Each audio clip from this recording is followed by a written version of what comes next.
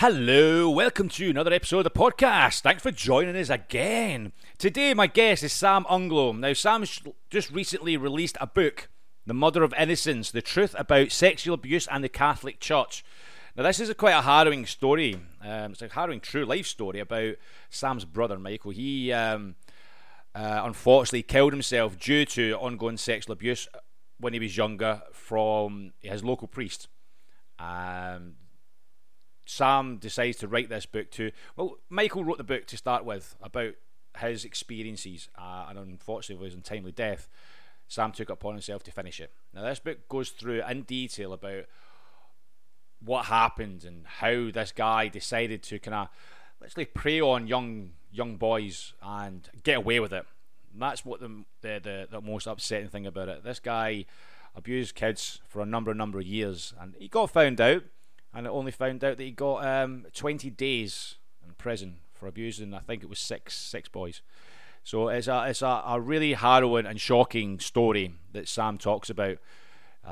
So guys, listen to the podcast, take it with a pinch of salt, and don't get too angry, because it did frustrate me about the whole situation and why the Catholic Church dusted this under the carpet and how this guy is not actually hung, drawn, quartered somewhere sort of thing. But I have to keep biased, so I tried my best. So guys, have a listen to it. I hope you enjoy it. Please like, share, subscribe. It helps me out a lot, guys. I've got a YouTube channel as well, so have a look on that. If you don't fancy listening to me, you could watch it instead. I cater to all markets. So, guys, go for it. So please welcome Sam Unglo.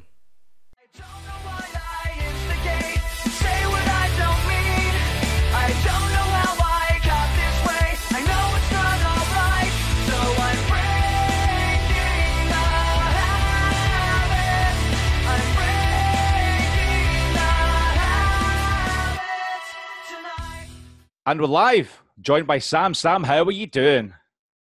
I'm doing great, Ryan. Great to be on with you. Thanks for having me on. I appreciate you coming on, to be quite honest with you. I've been looking forward to this one, Sam. I've been looking forward to this one. But obviously you've got a lot of, great story to say, or not a great story, but a story to tell and a book to, obviously, you've been writing. But how's things over your neck of the woods at the minute? Are you still under lock and key, or are you managing to get out and about, or what's going on? We're getting out and about safely. Earlier today, we just found out our kids are going to be virtual for the first semester. So, oh, really? We have a 15-year-old and a 12-year-old, and they'll be heading back to school virtually. So, no option to go in person. I tell you what, I bet they're loving that, though, weren't they? If they were younger, I've got a 5-year-old, and she is dying to get back to school. She's dying for it. But when you get into that teenager, sort of over 10 years old, you don't want to go back. You want to sit at home. I bet they're like, I'm going to be virtually, this is going to be amazing, this. I can sit and pretend to do work, but then look over my back end and just do what I want, play Fortnite or whatever, you know what I mean? Yeah, it requires a little bit more supervision. Yeah, that's it. That is it. It's whenever you talk to someone who's got kids during this lockdown and quarantine period, it's like I wasn't prepared for this. I was looking forward to put them to school. That's my time. When they're at school, this is our time to do what we want, but we don't get that anymore. And it's like, oh God. Yeah, that's usually one of the best days of the year when they go back to school. Yeah. You see parents actually celebrating. They're probably celebrating, going, they're back to school. I can get my life back. But no, you're going to keep it going. You're going to keep it going. So what about you at the minute, Sam? What about you in the US? Say that again, Ryan? What about you? What area? Yeah, what area? Sorry. That's a Scottish. Yeah, no. Sorry, I wasn't sure if that's what you said. This is the thing. It's the Scottish twang. It's like, whereabouts are you? And you're like, what? Where do I live? What are you talking about? Yeah. We're in Atlanta, Georgia. Atlanta. Nice. Yes. Nice. So it's finally getting back to normal. That's great. So Sam, let's get into it, right? So I've been looking forward to speaking to you because you've currently wrote a book. And this is a really, really sensitive subject about, the Catholic Church and obviously what's happened to previously your family and all that sort of stuff. I want to go into a little bit of detail about this because sure. If you're okay with that. With the book, we'll start off in your own words sort of thing. Let's go for it from yourself. I mean, the book itself, what's it about and why did you think that it was the right time to write it? Sure. So the book is the Murder of Innocence: The Truth About Sexual Abuse in the Catholic Church, and it details my brother's story, who passed away tragically a little more than 10 years ago now. And it took me the better part of 10 years to write it, and I'll talk more about that in a minute. Yeah. But he was the classic victim, if you will, of child sex abuse. Our dad passed away young at the age of 43 in 1981. We grew up in Pittsburgh, Pennsylvania. And a priest used that tragic event, which was tragic enough. 5 children in the family. I'm the youngest of 5. My brother was next in line after me, or the second youngest. Yeah. And so the priest used that as an opportunity to get close to the family, groom my brother, who was about 9 years old at the time, about to turn 10, a few weeks after my dad passed away, and abused him, graphically, the next 3.5 or 4 years, in those key adolescent, pre-pubescent years. And so, I say it was the classic case of sexual abuse because my brother was sworn into silence, shamed into silence by this priest who gave him his first Holy Communion, who said he was doing this as a special relationship, that our dad would want the relationship. So extreme psychological abuse, extreme sexual abuse. And my brother didn't say anything until 1994. So probably about 10 years or so after the last incident of abuse. And the only reason he did at that time was the priest, his name's Richard Dorsch, was in the news in Pittsburgh because another boy had been victimized, but brought forth a case in real time. So at that time, the statute of limitations was 2 years. So for a child sex abuse victim to bring forward something in Pennsylvania, back then you had to do so within 2 years. So, this was in the news, right? Some other boys came forward. My mom was in disbelief because, this guy came over for, family dinner on Sundays once or twice a month, kind of the, classic Italian American upbringing with, pasta dinners on Sundays, and he would come over once or twice a month for those. And so, one morning, Michael came down and, walked into the kitchen. I was in the living room, which was next to the kitchen of my mom's house. And, he went into the kitchen and he was already starting to, break up. You can hear his voice cracking. And he said, "Mom, I just want you to know that, what those boys are saying is true because it happened to me." Wow. And so, there was dead silence. It seemed like an eternity. Maybe it was 30 seconds in reality. And so they, there wasn't a ton of talking. My mom said she was sorry. At the end of the discussion, though, my mom's very private. She, and this is also in the book, really had her own abusive upbringing growing up in a Catholic orphanage in Italy, the first 7 years of her life. So she was, in an abusive environment herself growing up, but, very private person. And she kind of said, well, since, kind of these other boys are coming forward, do you really think kind of it's necessary that you join that publicly?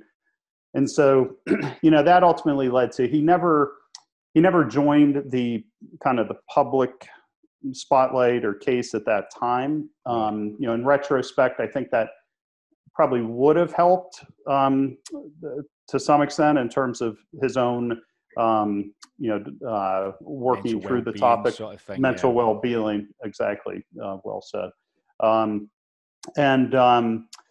So, we kind of all went on about our lives. We knew kind of he, was getting therapy and kind of working on it. But it was, it was kind of Michael's to deal with, right? Unless he kind of said something, he was taking care of it and things were okay. Well, very successful guy, went to the University of Pennsylvania, one of the Ivy League schools, first in our family to go to college, was a VP on Madison Avenue.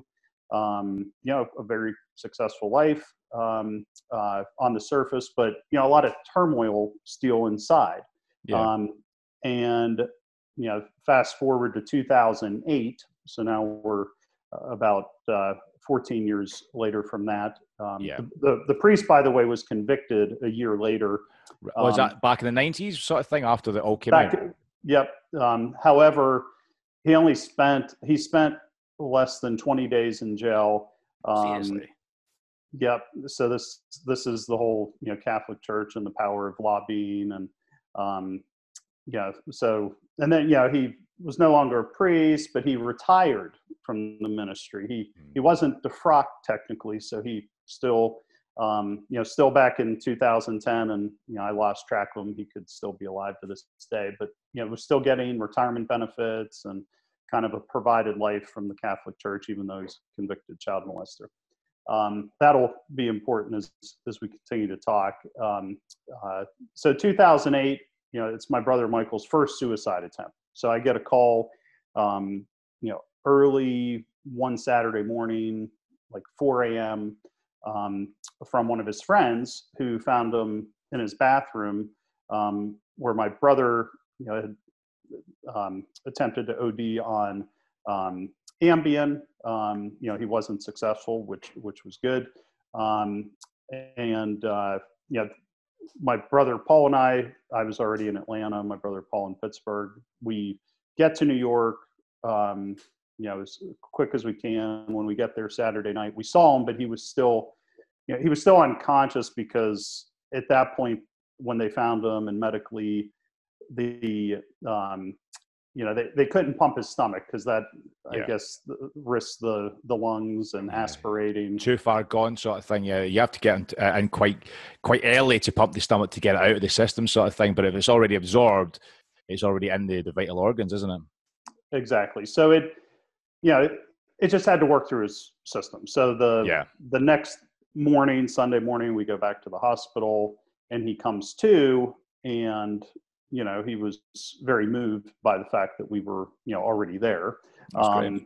And, we kind of said, what happened, right? Because this was, this was like a shock, right? There wasn't anything leading up to this.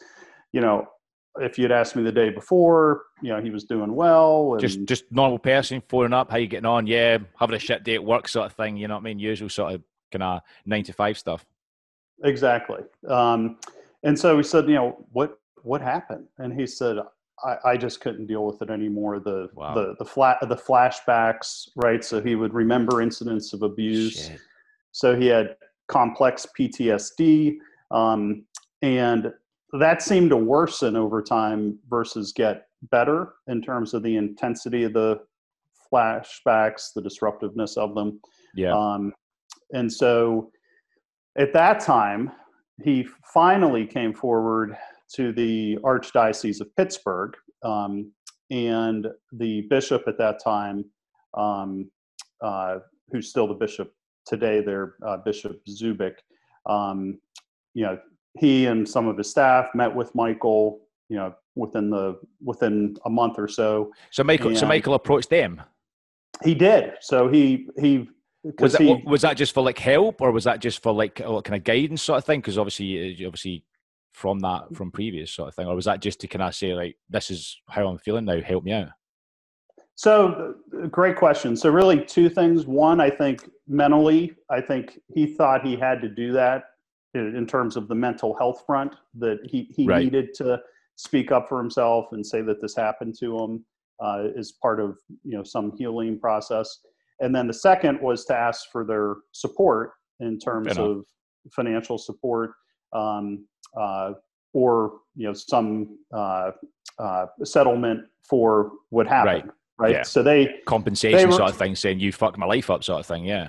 Yes. So the layman's sort of term. Sorry. Yeah. No, that's exactly right. So they always refused to pay for anything but some sort of medical treatment, because they wanted to control the purse strings. And they always would reiterate they weren't technically liable for anything. They were doing this out of their generosity, and they weren't guilty of anything. So, he was still working. So the plan after, he probably took about a month off work. But went back to work, and so it was mainly outpatient for about a year, and not exorbitantly expensive, or really that material, especially for the Catholic Church, given their coffers. So about a year later, May and June always seem to be especially rough for him. April, May, June. I think that's when the very first incident of abuse started, way back in 1981. Right. And so he had, another traumatic episode or series of flashbacks. He threw all of his stuff out of his apartment window in New York. Wow. He was on the third floor. He basically had a breakdown. Yeah, and then he ended up sitting on the windowsill in his apartment on the third floor, threatening to jump, but he didn't. The police came, got him down. So he didn't physically injure himself, but at that point, it was the trigger for this isn't going to be solved with outpatient. Yeah, it's not going to go away anytime soon, sort of thing. Right. So the request of the diocese at that time was,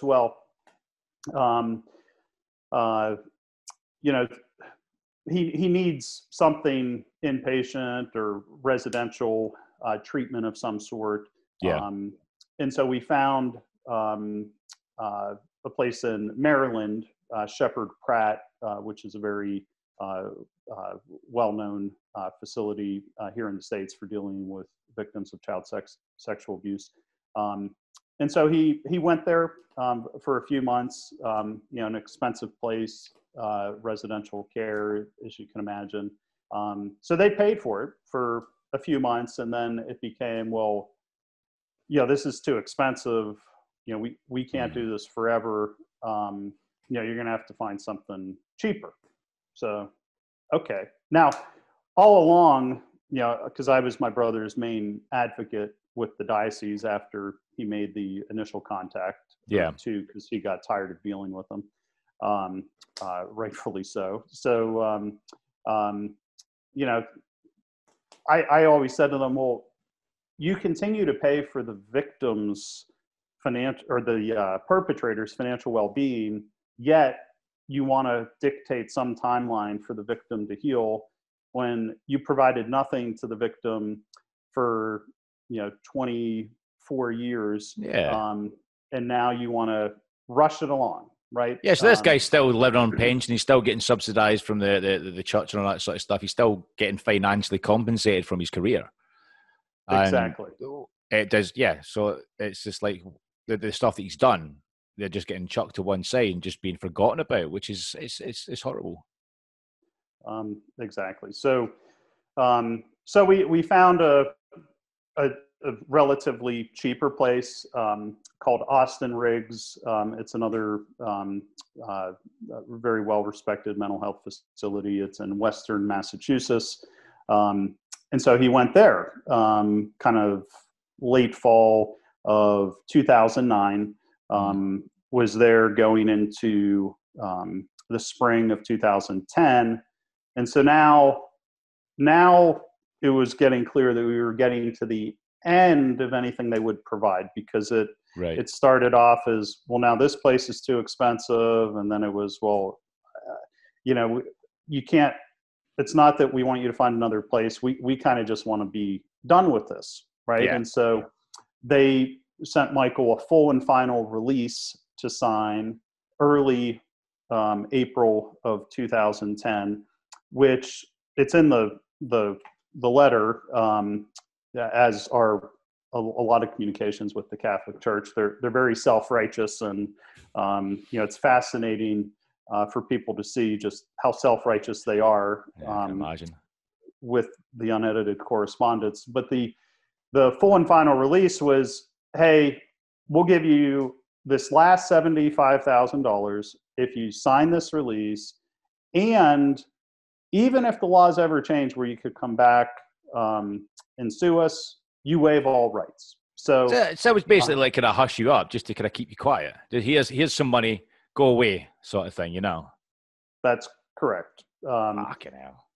And now this was sent to an individual, my brother, in a full-time mental health care facility that they're paying for. So it's just so, hypocritical, ironic, fucked up, really, that, they did this. And the doctor who was overseeing his care, who they were paying, right? They're paying for that care, tells them not to do this, that he's really not of a state of mind, that they should be adding the stressor to the situation, right? And they obviously must have knew that as well. That's why they did it. I think they knew what they were doing, right? Yeah. They knew he was in a desperate spot, and so they were trying to force closure. They wanted me to sign the letter too, just in case if someone says he wasn't mentally, you got some competent. backup there just in case, sort of thing. Yeah. So we refused to sign it. I probably would have signed it if Michael wanted me to, but he didn't want to. And, I supported him, and,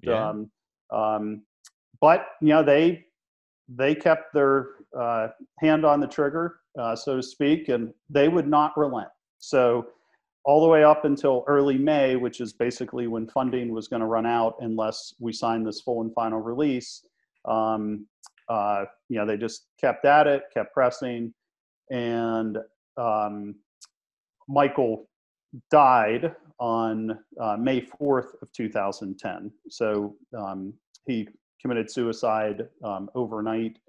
He was found the following morning, and I was at work. I got a call, and the person on the phone said, I already didn't have a good feeling because I could see the area code. As soon as that came up, that you knew what it was for, But they, I answered the phone, and that person was already crying and said, Michael's gone, and I immediately knew what that meant. And so, just a very traumatic experience. Michael was, we were closest growing up. The two youngest. My best friend, my best man, in my wedding. And so it was very difficult, to go through all this. And so the book is not only his story, but it's also, it's the correspondence with the church. It's my own processing, of all of this, because I had to do a good deal of mental health work myself to be able to, process all this, navigate it, turn around and actually, be able to write about it and tell the story. So when we'll go back to, I don't want to go back to the original part of when obviously Michael came out and said, and when it was all over the news about this priest and all that sort of stuff, and he mentioned it. What was the feeling within the family then? I mean, you said you were one of five sort of things. So it's quite a big family. What was the feeling then? Was it like kind of anger, or was it confusion, or? So, so big family, and some of this is in the book as well. So we all processed it differently at that time. We all processed his death differently, kind of the 2-year battle with the church differently. So, I would say my mom was, overwhelmed, shocked, maybe in denial, or not wanting to think it was as bad as it was. And so, she loves us all, very supportive, but I think emotionally it was very difficult for her to go there or get too close to it in some ways, meaning in terms of asking him too many questions, because it brought back, her own abuse as a child growing up in a a very strict, abusive Catholic orphanage where they would turn the lights out on them during the day to, get them to quiet down. One of her punishments in the orphanage that she remembers is they cut off her ponytails for something that she did. Just walk up to someone, cut off their ponytails. And so she had the fear of the church, right? I mean, that's what they bank on, right? Is kind of, they're all powerful. Yeah. Yep. And so she was to a large extent trapped in, I think, that dynamic. My sister Anna, very outspoken individual, was supportive. Probably, at that time, talked to Michael the most because she was, she's the oldest. She's 9 years older than I am. Right. So Michael would have been 23. I was 19 at that time. So I think she engaged more in terms of, trying to understand what happened and how bad it really was. Paul, our oldest brother, who's 8 years older than I am, he, and this is part of the book as well, he actually, I think he was in shock, but then also dealing with his own abuse or attempted abuse. So Dorsch, even before our dad died, there was an incident at the rectory where Dorsch told Paul that, he had to study for an altar boy test and wanted Paul to sit on his lap. And that's Dorsch is the priest, was it? Dorsch is the priest. Yep. Yeah. And Dorsch forced him to sit on his lap. Dorsch had an erection at that time, and it probably would have proceeded to something else, but the pastor walked in on it and stopped it, and told Paul, you don't have to sit on anyone's lap to take an altar boy test. And so I think because the priest was caught with Paul, he didn't really try anything with Paul again. Yeah. And then Paul went home and told, our parents what happened. My mom kind of suggested that maybe he misinterpreted it. My dad said, stay the hell away from the guy. Yeah. But so neither one of them at the time, though, then went to the church and said, what the hell's going on? Yeah, didn't confront them. Do you think that was through the fear of what the church is representing at the time, because it was such a large influence in the community? If you go against the church, you're just basically going to get shunned, aren't you? That's exactly right. So there's that fear. And then you also have the pastor at the church who sees this. Yes, great, he stopped it, but doesn't do anything further, right? There's no reprimand, doesn't report him, right? Or if he did, nothing was done, right? Yeah. And this priest, Richard Dorsch in particular, was one of the ones who was, whenever enough people learned about it, he was moved, right? So he went to another part of town, 10 or 15 miles away. Then they figured it out in 3 or 4 years. Then he moved again. Wow. So how many places did this guy actually go to then? In terms of places, I would guess he was at 4 or 5 parishes at least in his career. Because normally you see like kind of like priests, they stay in one place, don't they? Because they build that community up and they stay there for the majority of their career. Well, the pastors tend to stay a little longer. So this guy was an assistant pastor, and at that time they had 5 year kind of rotations unless it got interrupted for some reason. Okay. But in terms of the number of victims, it's estimated that he abused at least 200 boys. Oh, holy shit. Throughout the Pittsburgh area, because he became a priest in, I believe, the early 1970s and wasn't caught for 20 some years. Yeah, so it's just an approximation of how, like, you don't know how many, and unless they actually come forward, it's just an estimate sort of thing. It could be more. Exactly. That's it. Jesus Christ, this is. It just shocks me. It's such a shock to kind of hear that someone who used the trust and their power to do something like that is absolutely disgusting. when you find out, how were you feeling during this time? You know what I mean? Because I don't want to feel like Neanderthalish about this, because if something happened to like my family, I'd be like, right, I'm going down there to knock 7 bells of shit at this guy. I want to see this guy pay for what he's done. You know what I mean? Did you ever go through that sort of anger and kind of like hate? Yeah. So, I mean, I had a ton of anger, and, I still do in many ways. And, I'm probably better today in terms of managing it and processing it. But, at the time, I would say two different stages to that. Cause you'd asked me kind of when Michael first said something in 1994. Yeah. I was probably confused at that time, meaning, Dorsch had never tried anything directly with me. However, there was a brother, I went to a Christian Brothers high school.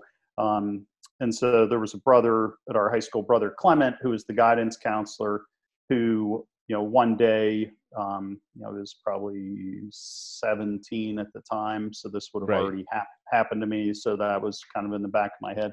But, I had stayed after school, which I normally would, because my mom would pick me up. I would be in the counseling center. And I happened to, kind of be the last kid there the one day for, I don't know, 20 minutes or whatever. And he had come into the counseling center and walks up behind me, and, he had a erection, and he kind of leans into my back, and, I mean, I'm kind of frozen, like, what the hell is this? And, I mean, it was maybe 45 seconds or something, and, kind of frozen. And then he, I guess, realized, like, I shouldn't pursue this. So he kind of just went into his office, and that was it. Right. Yeah. But I never told anyone. Right. I mean, I write about this in the book. I mean, I never told anyone when it happened. And, so it's like, what are you going to do? Right. I mean, this is the guy, you need his letter of recommendation for colleges, kind of that, okay, so you're going to go against this guy. Right. So they know what they're doing, right? The perpetrators, the pedophiles. And then, Dorsch, the priest who abused my brother, he was, and this is one of the difficult things that I, just had to accept and process over time, was there were positive aspects to him, right? So he would, to me, right, absent knowing what he did to my brother, right? I thought he was a good guy, right? A priest. He, helped people, did the usual sort of stuff, and be part of the community, do that, kind of help people out and what they want to do, and come in for dinner, be part of the community, that sort of stuff. Yeah. Right. You looked up to. Of course you did. Right. I took us to the ice capades. Right. But he was doing that for his own twisted desires. Right. Which was, he would do things with the family. He would do things with the boys. He would never actually, my sisters in retrospect said, he was really never that interested in us. And then, then he would single out Michael. He would want to take Michael to the park, or Michael here. I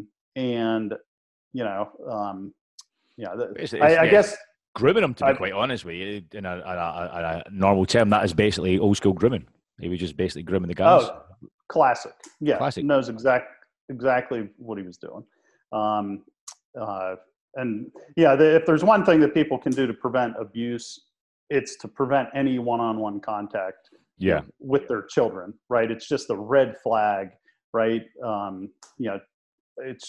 It makes no sense. Why does some adult, even if it's a trusted person, right? Because the statistics show that the majority of cases, so trusted people, the victims know their abusers, right? It's not the stranger danger down the street. It's the person who gets close to the family, is trusted, and then kind of weaves his way in, and then that's it. Then there's the business.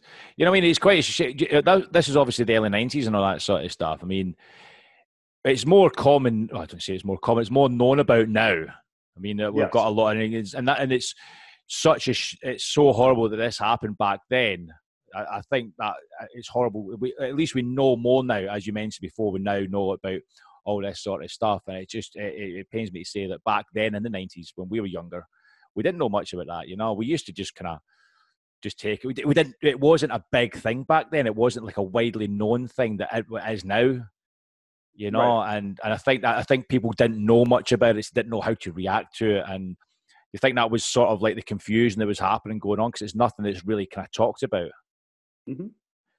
and Um, it's a crazy sort of thing. So when the this came through, this guy decides to he doesn't decide. He gets found out. He gets sent up. mhm. He said Yep. he said he spent 20 days in jail. Um, see if I can find it in the exact number of days. Um, but yeah, it was like 19 days or something like that. Jesus It was Christ. fewer than 20 days, and So he was and sentenced how to many how much many longer than that.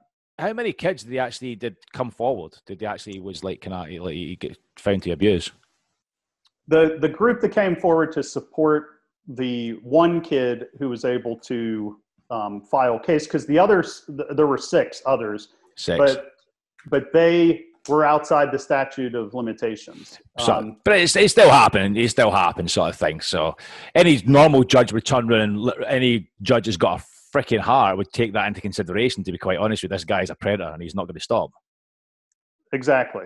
Um, uh, I'm just seeing if I can find it quickly. I forgot the exact number of days, but Do you think the reason why the lack of days that he went in? Do you think that was the church's influence that get put into that? Well, no. So he was sentenced to 11 and a half to 23 months, and then the church, I guess, argued with the parole board or whatever that because he was a priest and had done so much good in the community, because that was the other common defense to justify these horrible actions. Um, uh, Came forward, and he ended up serving 19 days of that sentence. So he should have at least been in jail 11 and a half months.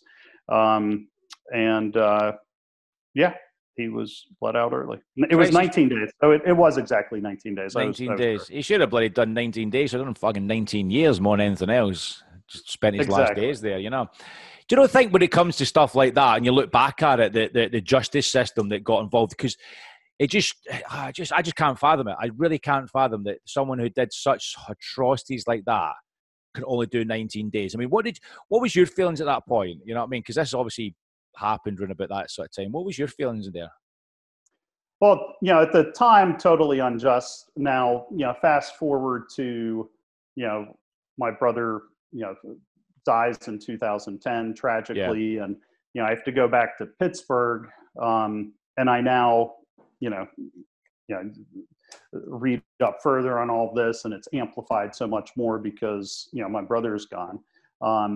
So I mean, I was incredibly angry then, and I was in Pittsburgh a couple weeks in terms of setting up funeral arrangements and being with my family. And one afternoon, I wanted to do something because Michael was such an activist, and he would go to protest, and he would lead demonstrations sometimes in college and undergrad. So I created a flyer that basically was of the, a couple key articles of Dorsch being a convicted child molester. And we were able to find out where he lived.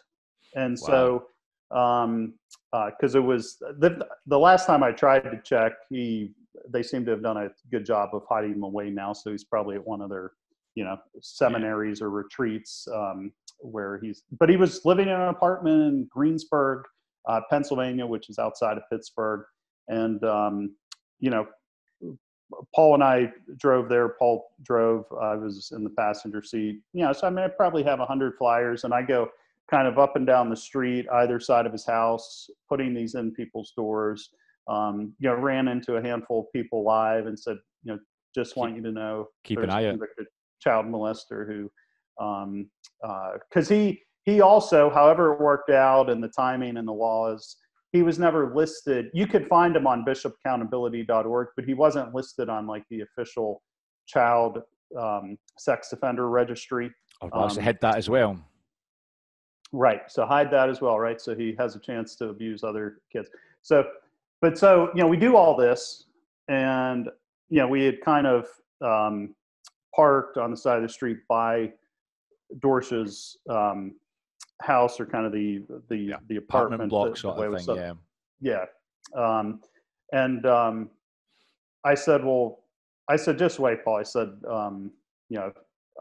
and he's like, well, what are you going to do? And I said, well, I'm just going to knock on his door because I just want to see if he's home, and I would just like to say a few words. And he said, Paul said, he's like, no, I can't let you do that. He said, he's like, I want to do it too, but I don't know how you're going to react. And, we don't need, how this will work out if something tragic happens to him.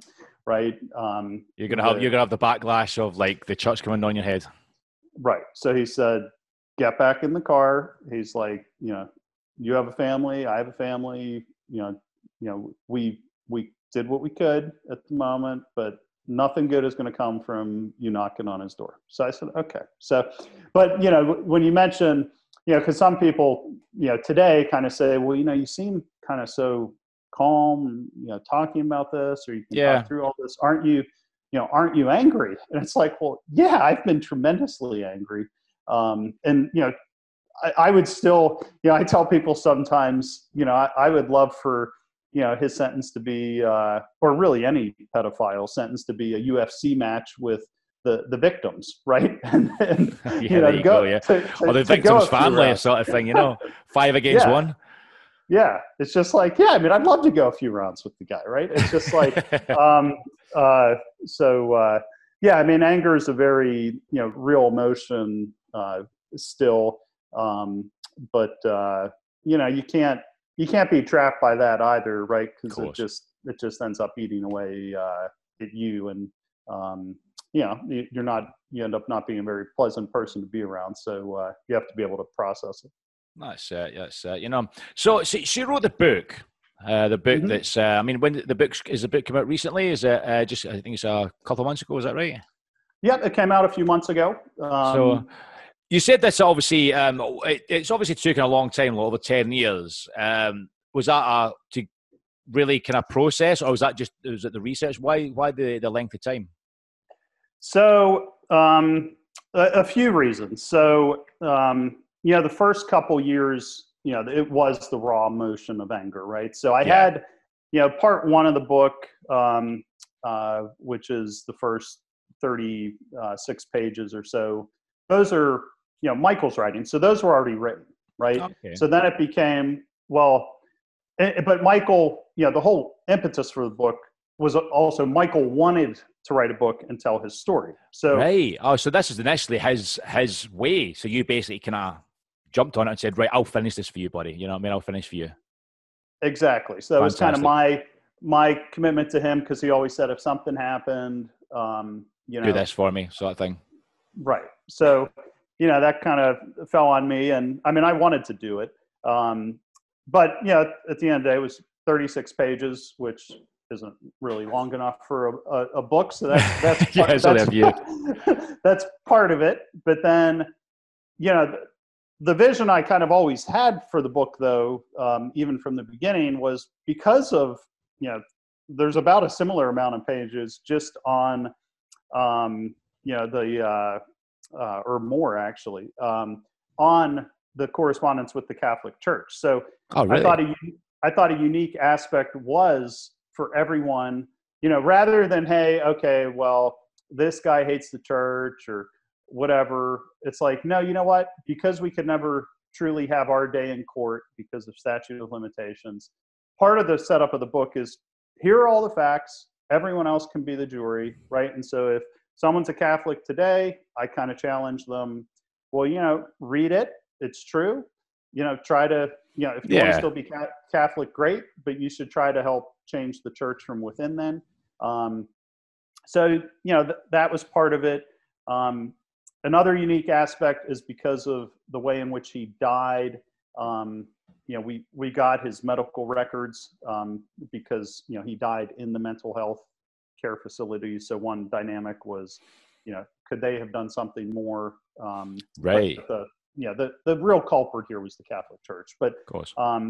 There are medical records and excerpts of those because I want people to see the damage the child sex abuse does to victims, right? Yeah. The mental pain they go through, because sometimes people will respond, well, the church isn't like that today, or these people just want money, right? They just want, they're just after money. It's like, well, yeah, they want compensation and they want recognition of their pain, but the pain is real and tremendously damaging, disruptive. So that's in there. And then there's my own writings.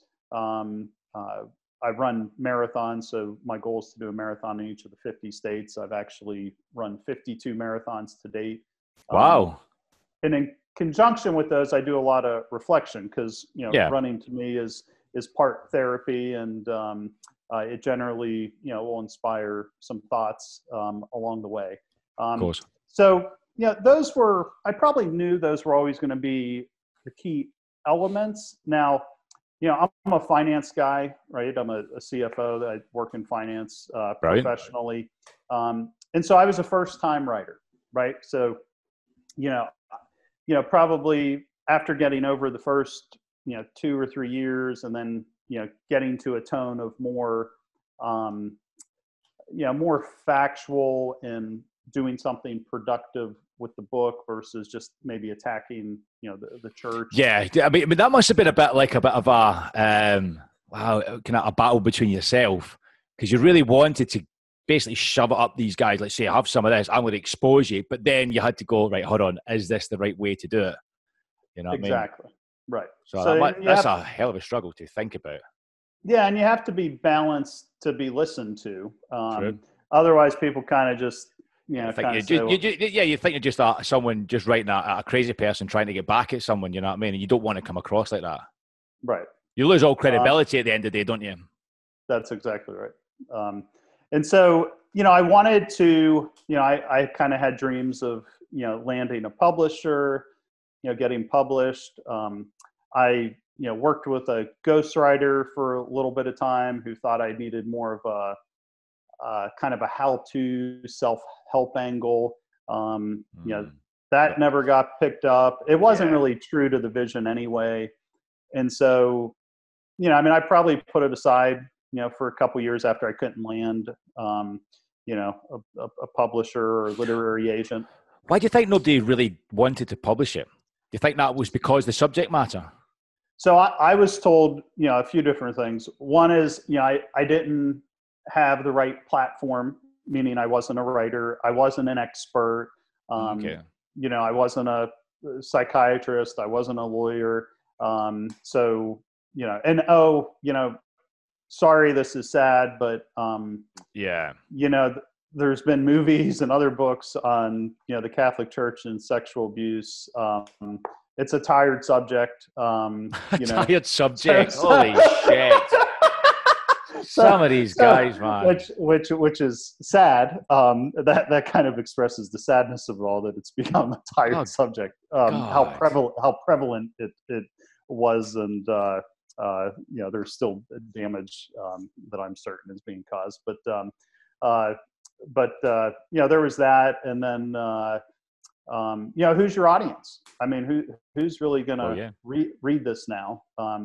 And so, or I was told, well, this isn't the right format. Maybe you should just do like a short story PDF and put that on a website somewhere. It's like, well, it's not going to do anything though, is it?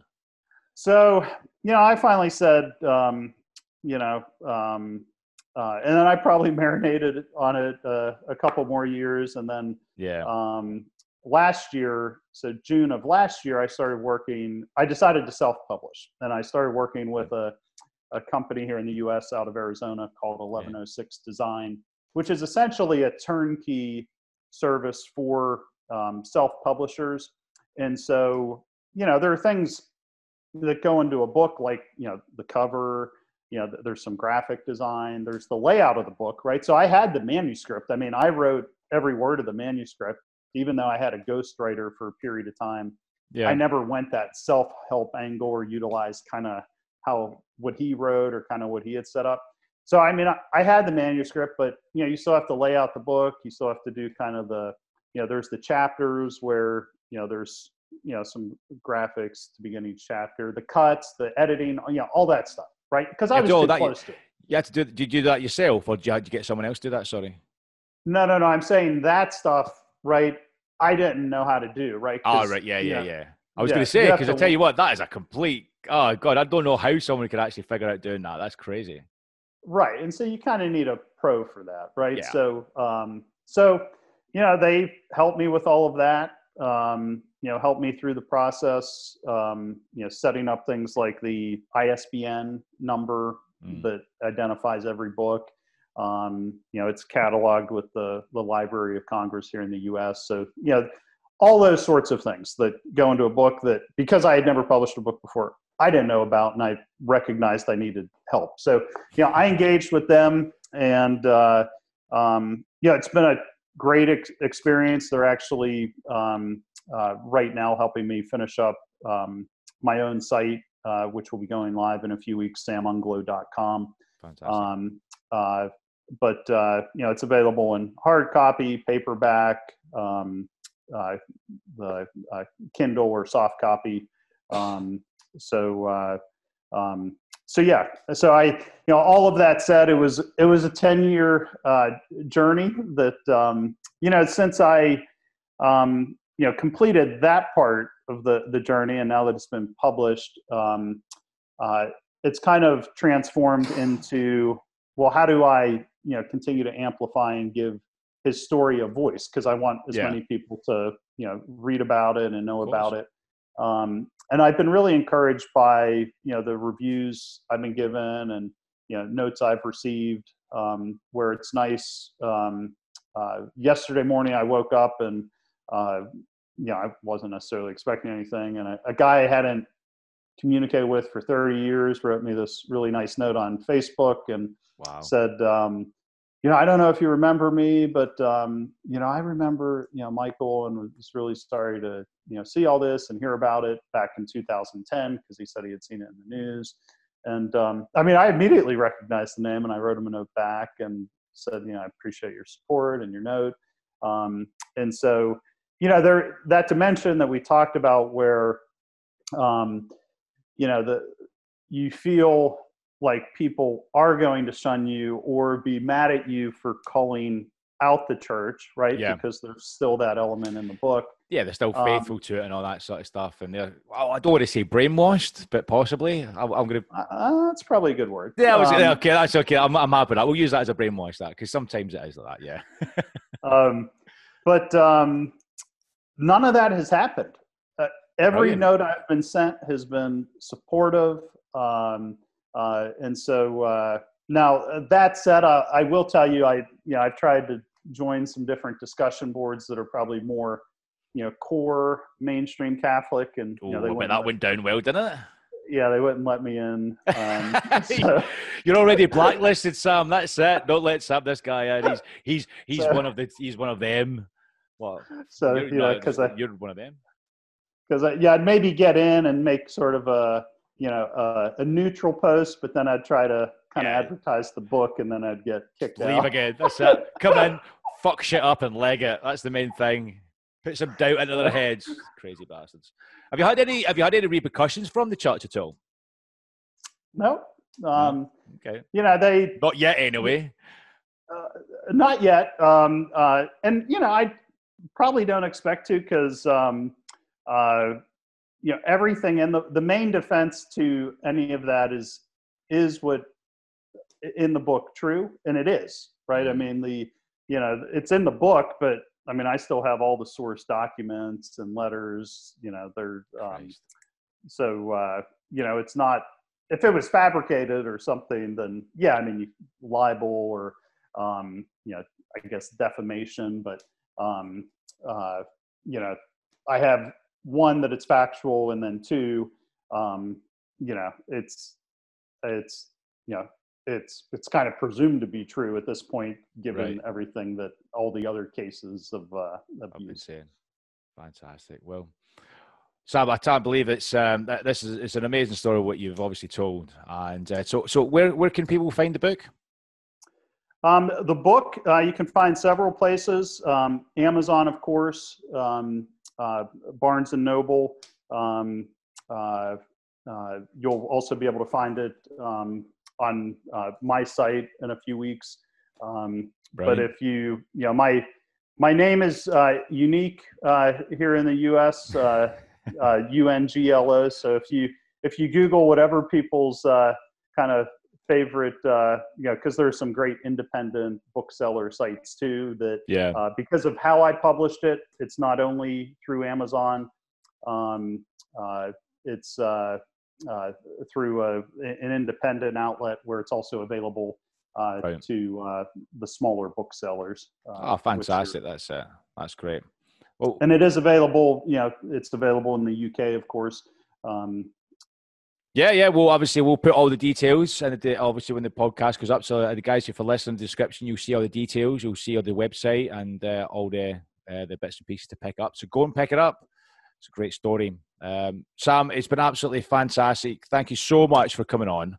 You bet. It's been a pleasure. It's been an amazing story, and it's been a very obviously traumatic time, but it's amazing that you've actually put Michael's book out there, and you hopefully help people to highlight the problem. It's an ongoing problem that is, well, it seems bad to say that it's not being rectified soon, but if we highlight it more, hopefully people will start to kind of jump on and kind of do something about it. So I applaud you for doing so, sir. Thanks very much, Ryan. Yeah, the important thing is to keep giving the topic a voice, and never to rest until it's totally eradicated, which can't be soon enough. Fantastic. Again, Sam, thank you very much. Thank you, Ryan.